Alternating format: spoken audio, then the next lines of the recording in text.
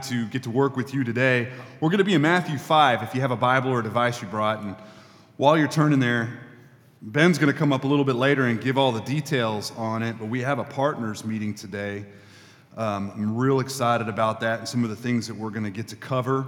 I've been asked a few times by a few people, hey, we're on our way to partnership. We're ready for the next class, but it doesn't start for a few weeks. Is this a meeting that we could go to knowing that we're going to be in this class whenever it starts? And I'd say this time, yeah, typically we would probably say no. If we're dealing with family business, it's more of a closed door issue. So if it's like a church discipline or we're having to work through something very tough, that would be something that we would only want there to be partners there. But we're not really addressing anything today that would be odd or inappropriate for a non-partner yet a steady attender to hear. So if that's you, we'd love to have you today. I mean, worst case scenario, it's like Willy Wonka's factory on the back table with all the desserts and pies and cakes and cookies and stuff like that. So worst case scenario, you get some dessert out of it. So let's look at Matthew 5. This is going to be a helpful passage. I'll explain why in just a moment. This is the word of the Lord for us today, in which we're going to see Christ very clearly. Matthew 5, verse 21 and forward, we're in the Sermon on the Mount. And Jesus says, "You have heard that it was said to those of old, 'You shall not murder, and whoever murders will be liable to judgment.' But I say to you that everyone who is angry with his brother will be liable to judgment. Whoever insults his brother will be liable to the council, and whoever says, 'You fool,' will be liable to the hell of fire. So if you are offering your gift at the altar, and there, remember, your brother has something against you, leave your gift there before the altar and go. First, be reconciled to your brother, and then come and offer your gift. Come to terms quickly with your accuser while you are going with him to court, lest your accuser hand you over to the judge, and the judge to the guard, and you will be put in prison. Truly, I say to you, you will not get out until you have paid the last penny." Okay, so just be vulnerable for a quick minute. This is a sermon I've been dreading for a few weeks now, okay? Not because it's poorly crafted, not because I don't like the passage, but because anger is hard, right? I'm appreciative. I've always been thankful that Legacy has been a church that I can preach from and not be perfect. You've never expected me to show up and be perfectly integrated in everything that I say. I've always appreciated that this is an environment where we're both, you and me, both sitting under this Bible and learning as it addresses us as we all grow in real time. And this has never been so important to me as it is in a passage like this, because it's been a hard week for me. Of course, this is the week that I get angry a lot, right? This is the month I get angry quite a bit. Anger's hard. So just know if a sermon like this messes with you, it certainly messed with me first. So can we just all agree that we are a failed people sitting together in deep need of just the remedy of what God gives us? We started a series a few weeks ago on how the gospel reshapes and reformats us as a new kingdom people. And so when I say gospel, just to be very clear with you, I'm not just talking about good news to become saved, although that is good news and that is the gospel. I'm also talking about the good news of God's favor to you through the person of Jesus so that you could be sustained, so that you could live today. So the gospel is radically important for how you become a Christian, and then the gospel is also radically important for how you live as a Christian. So we also saw last week that we've been given a new heart. A new heart. We've been ourselves reformatted, right? We saw how in Ezekiel 11, an old heart of stone has been pulled from us, and we've been given a heart of flesh. And this is a heart that feels. This is a heart that bends. This is a heart that could be broken. And so with this new heart, we have new affections. The things that we used to think were repulsive, we actually think are very beautiful. And some of the things that we used to be attracted to are no longer attractive. That's what happens when our heart is regenerated. I mean, look at this passage in Psalm 119. Stay where you're at. We'll put it up on the screen. But Psalm 119, we see David saying, "How sweet are your words to my taste, sweeter than honey to my mouth." Listen, how is this possible without a new heart? Did you ever think about that? I mean, exactly. How possible is that without a brand new heart? I mean, we might like God's commands. We might appreciate the statutes. We might be impressed with the weight of what is the Bible, but a delight to us? I mean, it's just a good book on a shelf with other good books. It's not something that we hunger or taste with a deep sweetness. This requires a regenerated heart. And so, with what used to be boring is now fascinating, what used to feel useless has become very useful and beautiful. And now with a new heart, we're not just driven to cower underneath the commands and the statutes of the Word. We're actually drawn to enjoy and be enticed and fascinated with what God has given us. We've been reformatted with a new heart and a new beautiful in front of us. And this changes even how we express anger. Even anger is reformatted for the people of God, right? So Jesus is speaking on anger to a pretty wide group. This is probably somewhere near Capernaum. It's called the Sermon on the Mount, but very likely it was probably Sermon by the Hill because they just didn't have any mountains back then. And there was an assortment of people there. There were Pharisees hanging out. There were a lot of Jews that were hanging out. He would have everybody's attention in this moment. He certainly has mine when it comes to anger. Because hear me, we're all angry people, right? It's inaccurate to say, it's not realistic to say, there are some people that are angry people, and then there are people that are not angry people. We are all angry people. We just express our anger differently because we're different people, right? But everybody's anger. And the reason why is because a life of anger is a life that has love in it. You express anger because you have love. So if you have love in your heart, you will have anger from time to time. It's a very real thing. Let me explain.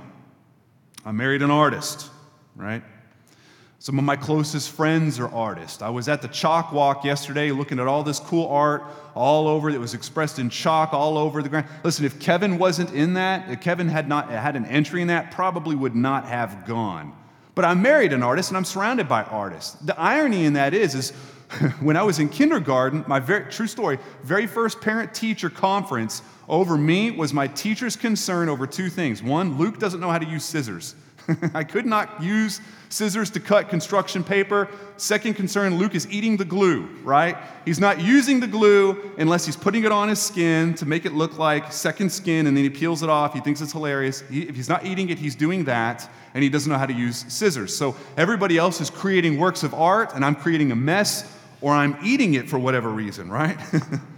Because I didn't care about art any more than I care about something like taxes. But this is something I could tell you for sure about art, right? This is something I could tell you. There are primary colors, red, yellow, and blue. Is that impressive yet? Did I know that? Red and yellow and blue. And any shade or kind of color you see is because of a mixture of those three colors. So if you've grown up in Knoxville, UT orange is not a primary color. It's not. It is because of a mixture of some primary colors. This is why this is important. A lot of people consider anger as a primary emotion, like red, blue, or yellow, like a primary color. It's not. It's not. It's not some primary emotion that we have a lot of shades, ranging from mild frustration all the way to rage. Anger is our response to whatever we feel like is threatening or endangering something we love. Something we love. Anger is connected to your love. If you feel like something is stealing from what you love, or breaking what you love, or taking, or threatening, or endangering it, you will get angry, right? That's virtually what anger is. And so if that is our working definition, that means that you can have a right anger, a valid anger, a righteous anger. It's possible to have these things. There's nothing wrong with getting ticked off to an appropriate degree. Let me explain. You find out that somebody takes a dig on your reputation, and they slander you in some way, shape, or form, right? Your anger would be understandable. It would be justifiable. It becomes unjustifiable if you can't shrug it off, right? It becomes unjustifiable if you are 10 times angrier at the fact that you have a dent in your reputation than you are angry at the social injustices all around you. Then it becomes an inappropriate anger, maybe even a sinful anger. See, the depth of your anger is going to be determined by two things: the depth of your love for something and the depth of what you perceive the threat to be. That's what makes your anger what it is. So, quick example for you, right? If I'm on a dirt trail, whether it's in the Smokies or here in our area, because we have a bunch of them, if I see like some trash out there, because it's usually the middle of the nowhere, maybe like a Power Bar wrapper or a Mountain Dew can or something like that, it makes me angry. I'll be honest with you, right? Why? Because I have loves. I love creation. I love those trails. It's a little bit of a sanctuary for me, right? I love those things. There's a threat. The threat is some dude could not put that in his pocket, right? Or put it in his bag, or crunch it up and put it in his bag and just threw it on the ground, right? So I get angry. But here's the thing, I get over it. I don't snap a picture of it and boost it on Instagram and go on a long rant over the fact that there is someone that dropped a Power Bar wrapper on a trail in the Smokies. I'm not going to do that. But there are people that will, right? Why? Because they love that more and they felt like the threat was bigger. So they'll go to city council, they'll try to get something all in motion to keep people from doing something like that. Or if you're sitting behind somebody at a red light and they miss their window to turn on the green arrow because they're what? They're on their phone scrolling, right? They missed their window. They're looking at the scores. They're seeing the Texas Tech won, right? They're excited about that, but now they didn't take their left and you're sitting there again. Honk the horn and you get angry. Why? Because they threatened your time. They took some of your time away. You feel a little disrespected a little bit too, right? They're not even concerned about anyone but themselves. So you're angry. But here's the thing, you get over it, don't you? Eventually. Unless you don't. Some people don't. And it ends up ruining their day, and they'll follow that person until they get all the way to where they're going, and they'll get out, and they will let them know. They will let them know. It'll be rage. Think about all the babies in a womb today that will never be born because of abortion. It should make you angry. Why? Because we love life. Think about sex trafficking. It should enrage us as a church. Why? Because we love life. We love God. We love being in the image of God. We love the sanctity of life. There's so many things that we can say we love, and that threatens it. That hurts it. Unless it doesn't elicit that anger in us.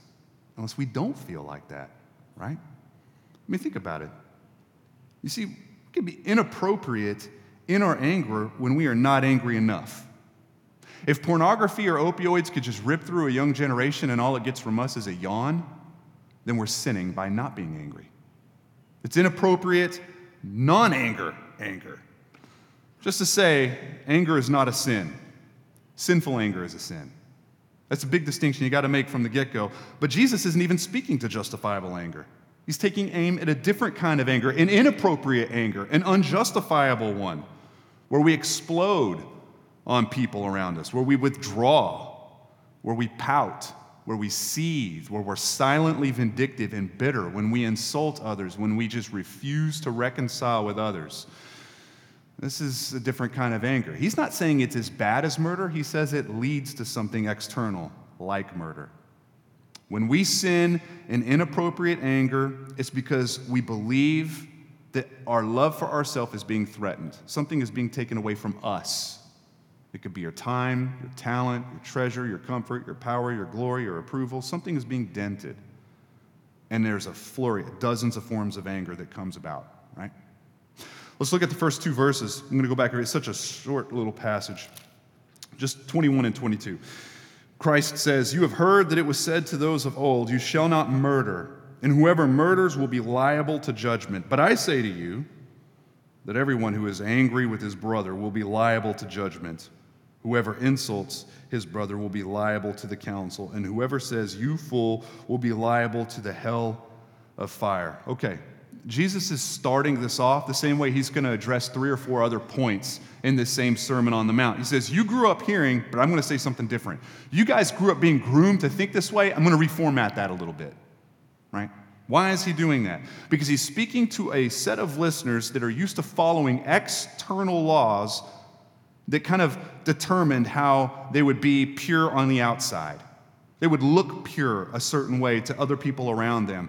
And here, the bar was always murder. Don't murder. That's the bar. Pretty low bar, though, right? It's a pretty low bar. I've never been jammed up in life because I couldn't hide a dead body. Never happened to me. And I've had some crazy calls and text messages over almost 22 years of ministry.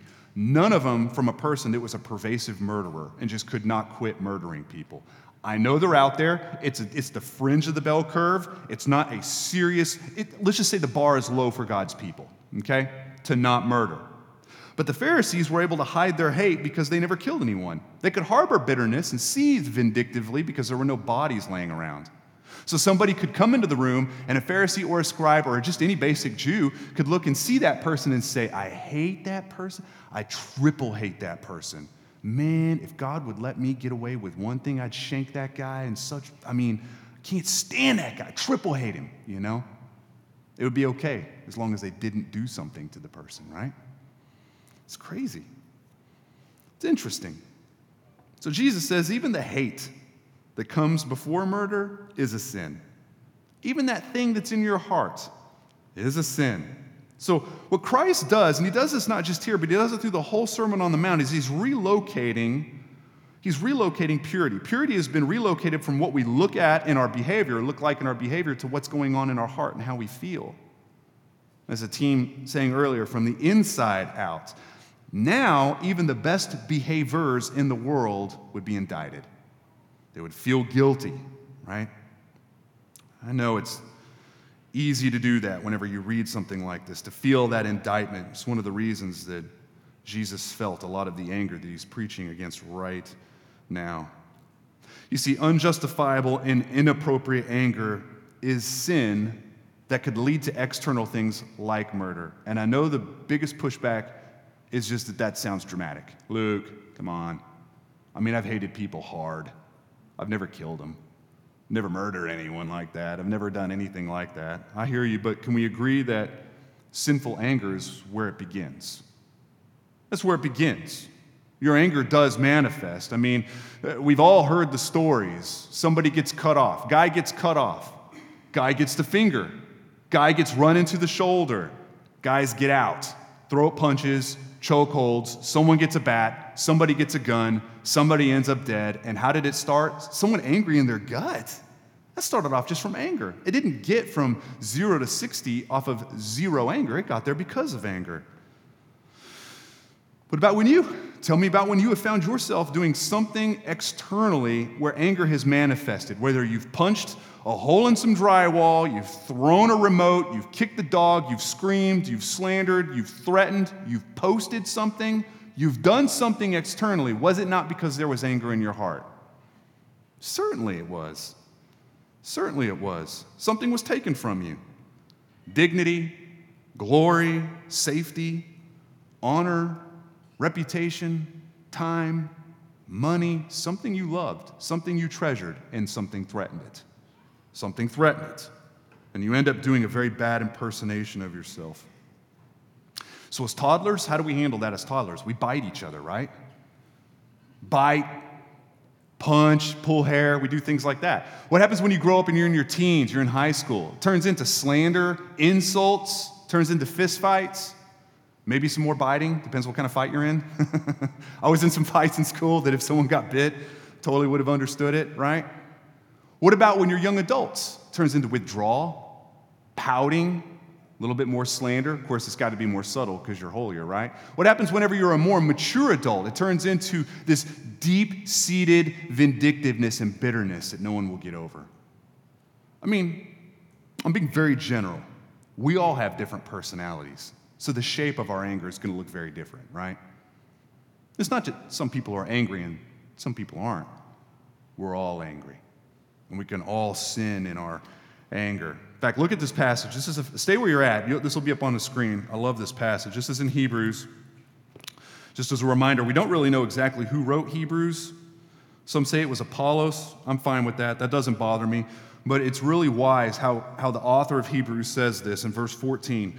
Strive for peace with everyone, and for the holiness without which no one will see the Lord. See to it that no one fails to obtain the grace of God, that no, and this is in quotes, root of bitterness springs up and causes trouble, and by it many become defiled. This is going to be on our dashboard for the rest of the sermon. This is going to be a very, very important passage for us, right?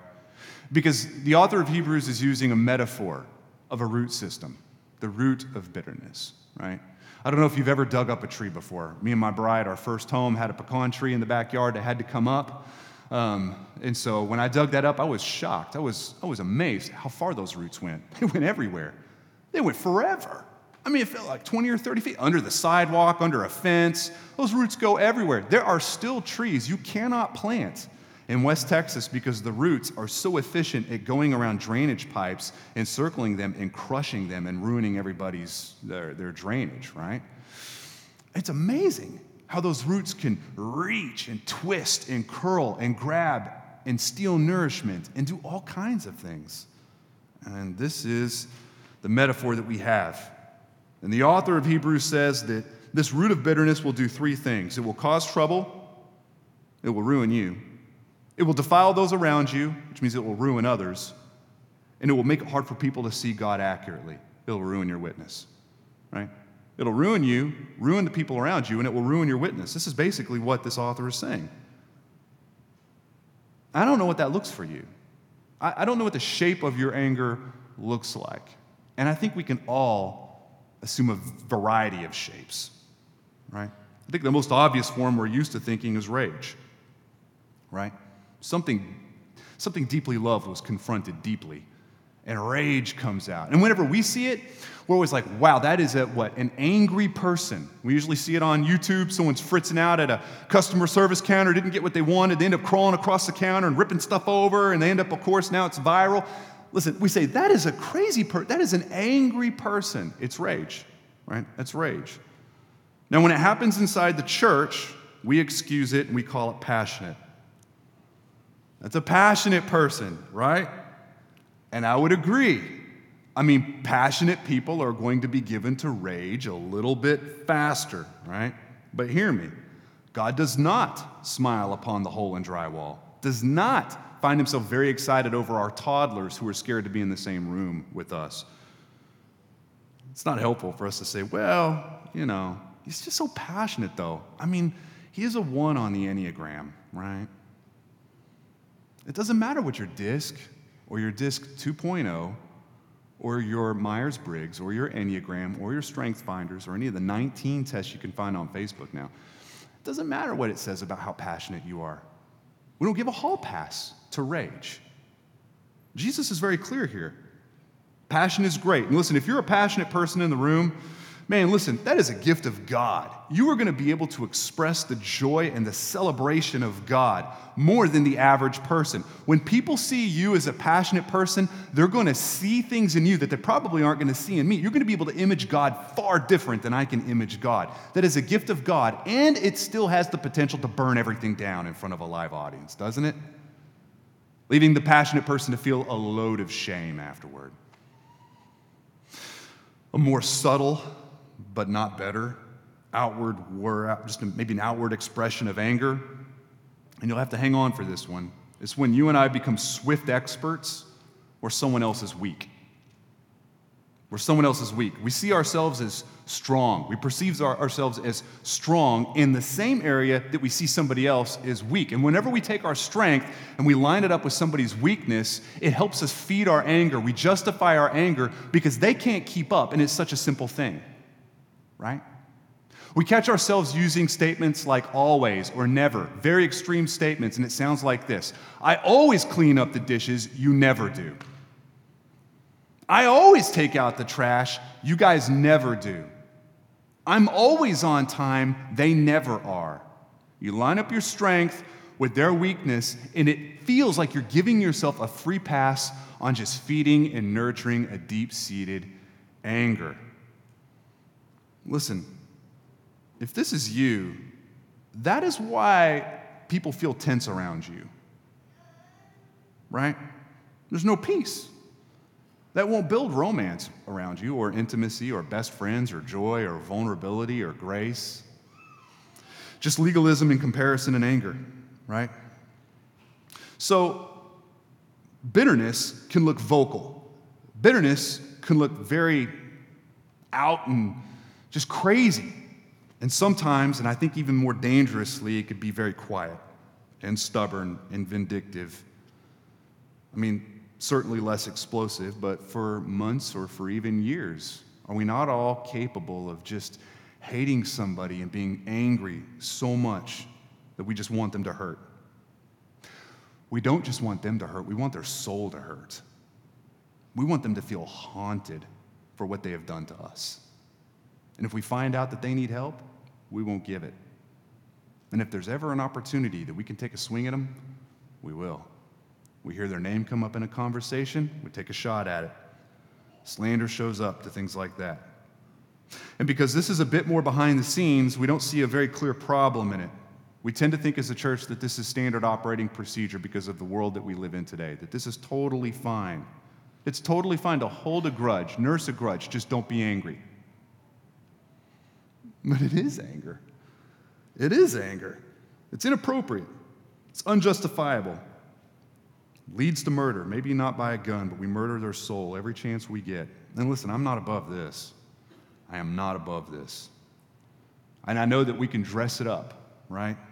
Build excuses and convince ourselves that we're not doing it, and then we can convince others that we're not even angry. I'm not even angry.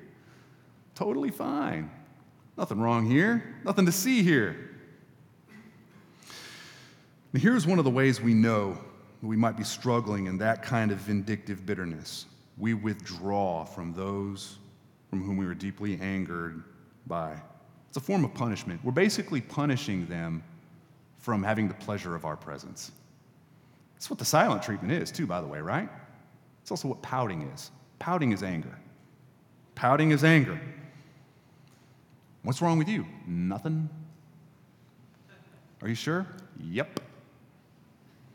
It's anger. How is that better than rage? How is it better than insults? It's not. It shouldn't get a pass. Because we could still ruin ourselves, we could still ruin those around us, and we can still very much so ruin our witness. By the way, this is why people leave the church, the local church. Someone hurts them, they get angry. They might be vocal about it, but they definitely withdraw, right? They definitely withdraw. And that's why sometimes when you walk into a room and you know they are there, you will turn around and walk right back out, right? And if you know that they were going to be there, you wouldn't have even gone, right? So, this is anger. It's anger just as much as chunking the remote. And I think if I just could maybe point to one more hidden kind of anger, and it's hidden, but it's hidden out in the open a little bit, I think it bears worth mentioning anyway. The people that struggle with just being perpetually jaded, always bored with what other people take delight in. If someone thinks it's awesome, they think it's meh, and they're going to let you know about it, right? No matter how spectacular the moment is, they're going to throw wet water or cold water all over all of it. They're just going to crank it down a few notches. I can so totally be this guy, right?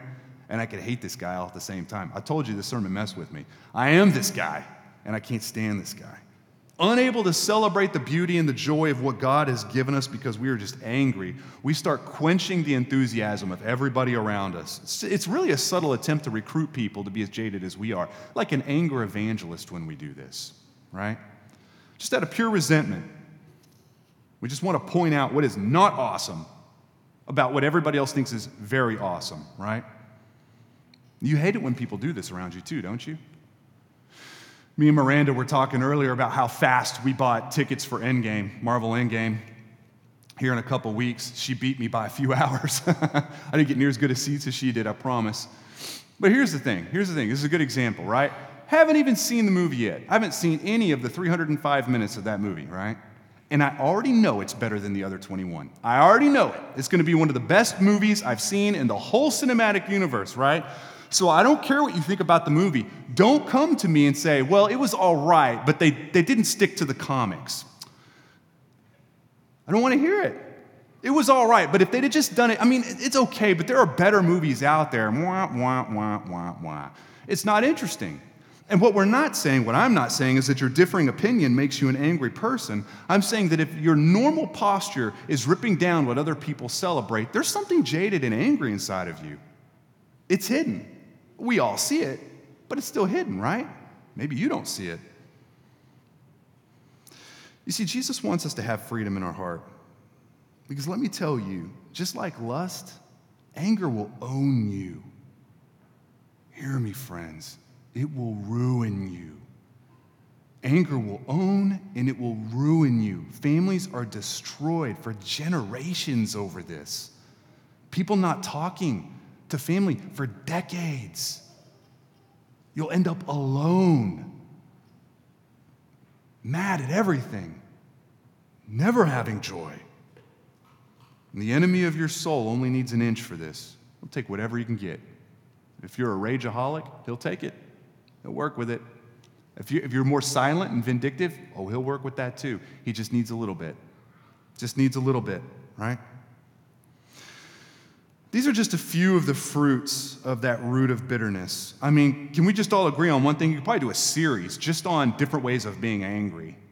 I mean, I picked 4 of like probably 30 or something like that, and none of these are great strategies when it comes to dealing with anger appropriately. None of them are, right? But it's interesting how Jesus continues in this passage by giving us a strategy to dealing with anger, and not just handing us a strategy, but actually showing us in the strategy how it's shaped like the cross. There is a gospel formation even in this. It's really beautiful how he does this. So go back to your passage. We're going to look at verse 23. Jesus goes on to say, "So if you are offering your gift at the altar, and there remember that your brother has something against you, leave your gift before the altar and go. First be reconciled to your brother, and then come and offer your gift. Come to terms quickly with your accuser while you're going with him to court, lest your accuser hand you over to the judge, and then the judge to the guard, and then you be put in prison. Truly I say to you, you will never get out until you have paid the last penny." Okay, if we could squunch all of that into one sentence, what he is saying is deal with anger quickly because it's a primary issue, and get it done before it gets dumb and out of control. That's what he's talking about when it's going to court and judges and guards and throwing it. Just deal with it quickly. This is a primary issue. Take care of it before it gets dumb and out of control. And what I love about this passage is that Christ is speaking to those who may have provoked anger, not to the angry people. Did you catch that? Now in Mark, if you go and read Mark, it's swapped. Jesus is addressing angry people. But here, he's addressing people that might have made somebody angry. Why is he doing that? It's how serious God is about the destructive power of anger in the church. It's how serious he is. Maybe you did something hurtful. Maybe you know you did it. Maybe you just made a mistake. Maybe you just blundered or dropped the ball. Jesus is speaking to you and me when he says, you make the first move, you own as much as you possibly can before it gets just overly complicated and out of control, right? I mean, I've had people angry at me. Even angry where I had done things I didn't even know I did, right? I wasn't intentional. I just made a mistake. Man, on a good day, I could be a goober, right? Catch me on a bad day or without sleep, I could really make a lot of mistakes. I'm sure I'm capable of hurting a lot of people. If it's brought to my attention, that's the moment that I have this opportunity to own whatever I can and extend grace. Try to see reconciliation happen. And that's not easy for me, by the way, just like it's not easy for you. When people come to me and they say, hey, listen, you hurt me. You did this thing. If I don't agree with their hurt, it's going to be very easy for me to think in my mind, that sounds like a you problem. That sounds like a big you problem that you should go figure out. I think I'm fine. I think I'm clean before the Lord. But that's not how the Bible leads us. This is what Paul says in Romans 12. Repay no one evil for evil, but give thought to do what is honorable in the sight of all. If possible, so far as it depends on you, live peaceably with all. So as far as I can, as far as it was a sin or I've harmed them in some way, I need to own whatever I can. Here's where it gets difficult. That sounds difficult. That's not even difficult. Where it gets difficult is I need to do this without the expectation that they're going to do the same. They might not reciprocate, right? Don't we all apologize in big collisions? And then there's that pregnant pause on the backside of the apology where we kind of wait for them to apologize too.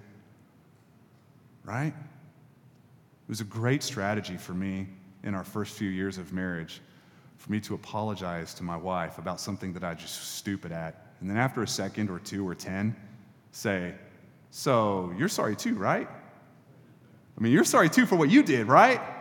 Always worked. Great strategy. No, not really. Don't ever do that. What it shows is I wasn't sincere. I mean, I get it. But I mean, think about this for a moment. Owning a mess, owning a mess that you did not create, owning a mess with those who bring nothing to the table, is that not in itself the picture of the gospel truth for you and me? Owning a mess that you didn't create, reconciling with the culprit. Is that not what has happened in the gospel? When Christ owns our mess on a cross, a people who bring absolutely nothing to the table. We're the culprits, and he reconciles with us. We're the ones that threw the rocks.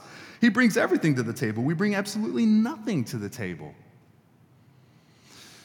This is how we are called to handle anger and reconcile with our enemies.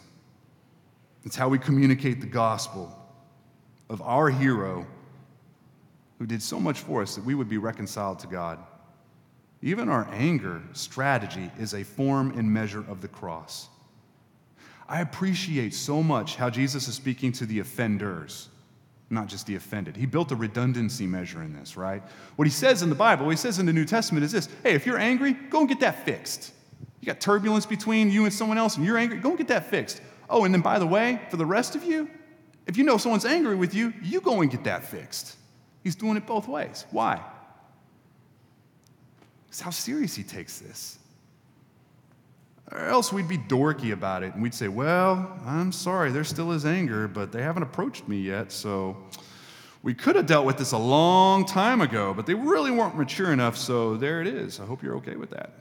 Still anger. We would do that. I would do that. We would all do that. But here there's plural ownership of anger and offense and reconciliation. So we see very quickly that this is a primary value to God. Reconciliation, and if you were to drill down that word, all it means is enemies made friends, okay? Now that's a very simple definition of it, very simple. But reconciliation is more important to Christ in this moment than ritual worship. Let that sink in. More important than this. Could you imagine if we took this seriously? I'm not going to do this today, but what if I, along with every other pastor in the city, said this: hey, listen, I know there's a lot of jank between you and others. Don't even come next week until you get that solved. In fact, don't even come back until you get all of that solved. What do you think would happen this week? There'd be a lot of uncomfortable phone calls, wouldn't there?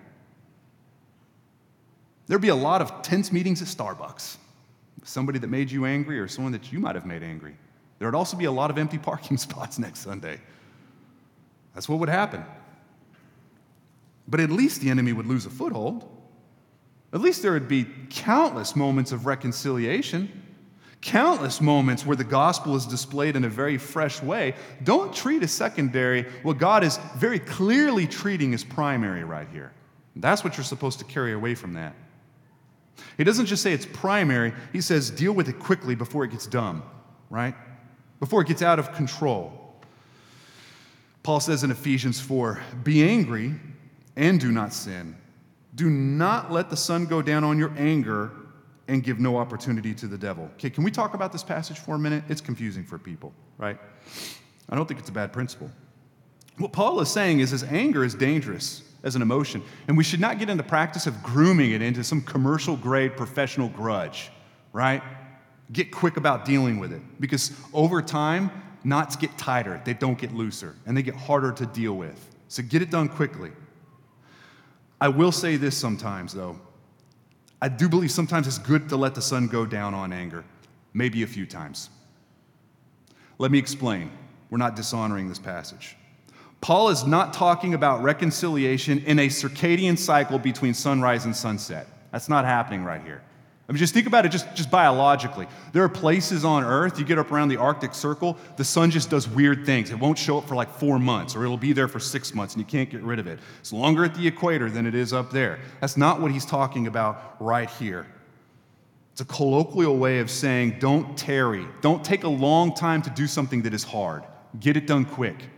Get it done fast as you possibly can. But can we agree that sometimes after a really hard collision and you're exhausted and you just want some space to come back and be a human being and talk about it as an adult, that sometimes that helps. You're weary.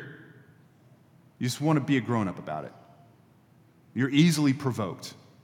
You'll say dumb things if you just keep working through it right there in that moment, right there in that second. I mean, listen, if you're married in this room, there's probably going to be one of you that is going to want to be really fast at dealing with discontent, with just contention between the two. And then there's going to be another one of you that's probably, I'm generalizing, probably okay with going in a room for like 9 hours and just not doing anything, right? And then there's this tension between the two of you of, well, I think we should deal with this right now. Well, I don't even want to look at your face right now. How about that? How about the door's right there right now? And it ends up like that. And it doesn't help to just kind of make that happen, to force that to happen. Sometimes when anger is fresh, we say stupid things. Sometimes perspective wins. I am obviously talking about a small percentage of issues, a very small percentage. Because listen, time isn't going to fix that contention you have. Time isn't going to fix that anger you have. Years won't fix that anger you have. The gospel fixes the anger you have. The Holy Spirit changes your heart. That's how you contend with that anger. Not just time. Let me be clear. I think the bulk of our injuries and anger and rage need to be worked out that same day. The bulk of them, right? Don't get angry with your spouse and give her the silent treatment and then blame it on me. Don't do that. And hear me, friends. Listen, if you disagree with me on this, I'd never get in a slap fight with anyone over this passage. I just wouldn't do it, right? But I believe some anger comes from situations that take time to parse out, just even to discern what is appropriate and what is inappropriate in your anger. I mean, I could introduce you to some sexual abuse victims. They're still trying to figure out what part of their anger is appropriate and which part of their anger is inappropriate. The sun has gone down a few times. They're still working through it, right? Sometimes anger is very appropriate, and we need time to work through where it can grow sinful, where we're giving the enemy a foothold, where he is destroying us in that anger, where parts of our anger glorify God and where parts of our anger destroy everybody around us and burn everything down. But the Bible is very clear. Be quick. Be quick, or it gets messy, it gets dangerous. Be speedy. Stop stalling. And if you are waiting, why? Why are you waiting? Because remember, the enemy loves it. Every day that goes by, every minute, he loves it. He'll take anything you give him. Be fast. Be fast. But one thing I think we can all agree upon, if you've been angry, forgiving someone who has provoked you into that anger, that might be a process that you have to do a billion times, right? Forgiving them, I mean. Because we forgive people, we carry our offense to the foot of the cross, and then we pick it back up later on. We don't even mean to do it, right? I mean, I still do that. I still have people that I have to forgive dozens and dozens of times. I'm still working through this. And when I forgive somebody, it doesn't mean that I don't mean it if I pick it back up. It just means I have a hard time staying there. Maybe it's 6 minutes, maybe it's 6 weeks later, and then I realize, whoops, maybe I haven't forgiven that person. Maybe I've got a little bit more work to do. And I got to carry that offense right back to the same cross and put it at the feet of Jesus. It takes a while. It takes a while. But hear me, legacy. There is room for us to leave anger behind today. There's room for us to turn in our anger today. I want you to ask yourself, what are you raging at? Who are you insulting? Where is your vindictive heart aimed? Where are you bitter? Jaded? What are you withdrawing from? What do you feel like is being stolen from you, taken from you, threatened, endangered? Is your anger proportionate or is it inappropriate at this point? Right? Who do you need to have a hard talk with this week? Are you okay having that talk if they don't apologize back? Can you do it if they don't reciprocate? Here's my challenge. Pretty soon we're going to be singing and taking communion, right? Hugging each other, writing checks, praying. We're going to be doing the things we do as we respond to God's glory in this moment. What I want you to do is my challenge is just to consider this. You might need to approach somebody this week. You might need to approach somebody in this room. You might need to approach me. I might have hurt you. You entered this room with something, an anger. It's not that some people are angry. We're all angry, right? It's important that we speedily work through that. And listen, if you're in here and you are not a part of Legacy, maybe you're not even a Christian. Maybe you're just checking this thing out, kicking tires on Christianity. You're searching, you're wondering, you ask a lot of questions. We're very glad that you're here. I will say that there is room for salvation in this passage, where Jesus owns the mess of people who will never pay him back. He owns the mess. He's responsible for a mess he doesn't even create. He takes the responsibility, right? So when you come to the cross, you need to understand the only thing that you really contribute in the cross is your dire need for him, right? And then when God reconciles you and makes you as an enemy, as you entered this room, makes you an enemy into a friend, that is done through the work of Jesus. It's done through him. You entered this room as an enemy in the dark, you can leave as a friend and as a child of light. And if you feel like your heart is being drawn to God, it's the Holy Spirit doing a work in you. Don't push that down. Don't even kick the can down the street. You need to answer that. And my prayer is that it would even be regeneration, that God, even now and today, would be just relocating that heart of stone out of your chest and bringing in a heart of flesh that you would feel and respond. And go ahead and stand up with me. I'm going to pray for all of you in a moment, but just as we enter this time of worship, I just want you to think forward, where we can celebrate a day where there is no more anger. I don't even know what that looks like, by the way. It's a good exercise to sit and try to dream a little bit. A world with no hostility, with no anger. That's fascinating. Nothing jeopardized, nothing threatened, no forgiveness needed. Reconciliation is finished, no more hostility. I wouldn't even know where to start. We have no idea what this would be like because anger is our normal. But can we agree that that's pretty cool, that God is building a home for you and me where there is no more bitterness?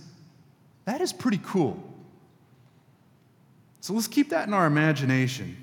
Know that Jesus has called us to build that here on earth.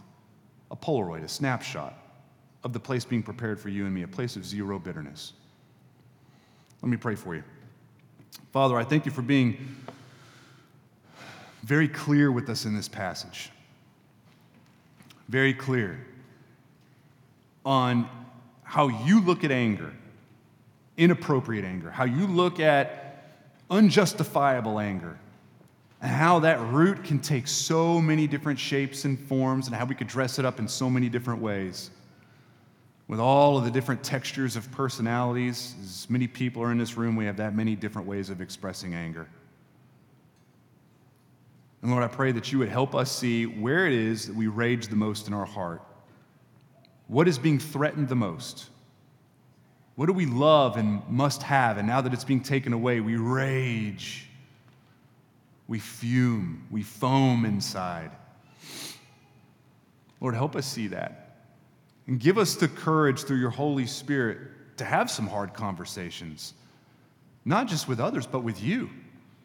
For Lord, I could be angry at you. I could be angry at you, my neighbor, my family, my everything. Lord, give us courage as your people to have hard conversations and to own whatever we can as far as we can and to give grace in those moments, not expecting anything in return. And in that, we share a moment with you, where you came and you owned a mess that culprits caused that were not you, and you took ownership of that for our good, and we would never be able to reciprocate. So, Lord, we love you, and we thank you for being so clear with us in this passage. And, Father, I pray for the regeneration of hearts, not just in this room, but in this city this morning. Lord, that there would be men and women and children that are born again with a new heart, with a new beautiful in front of them, where whatever they found beautiful before is eclipsed by the beauty of who you are. Well, we love you and we thank you. You're so very good to us. And as we take communion together as a church, as we go back in our little pockets of families and roommates and friends, Lord, let us heed our words that reconciliation is even more important than that, even more important than ritual worship. Help us take primary what you take primary. Well, we love you and we thank you. It's in your name we pray. Amen.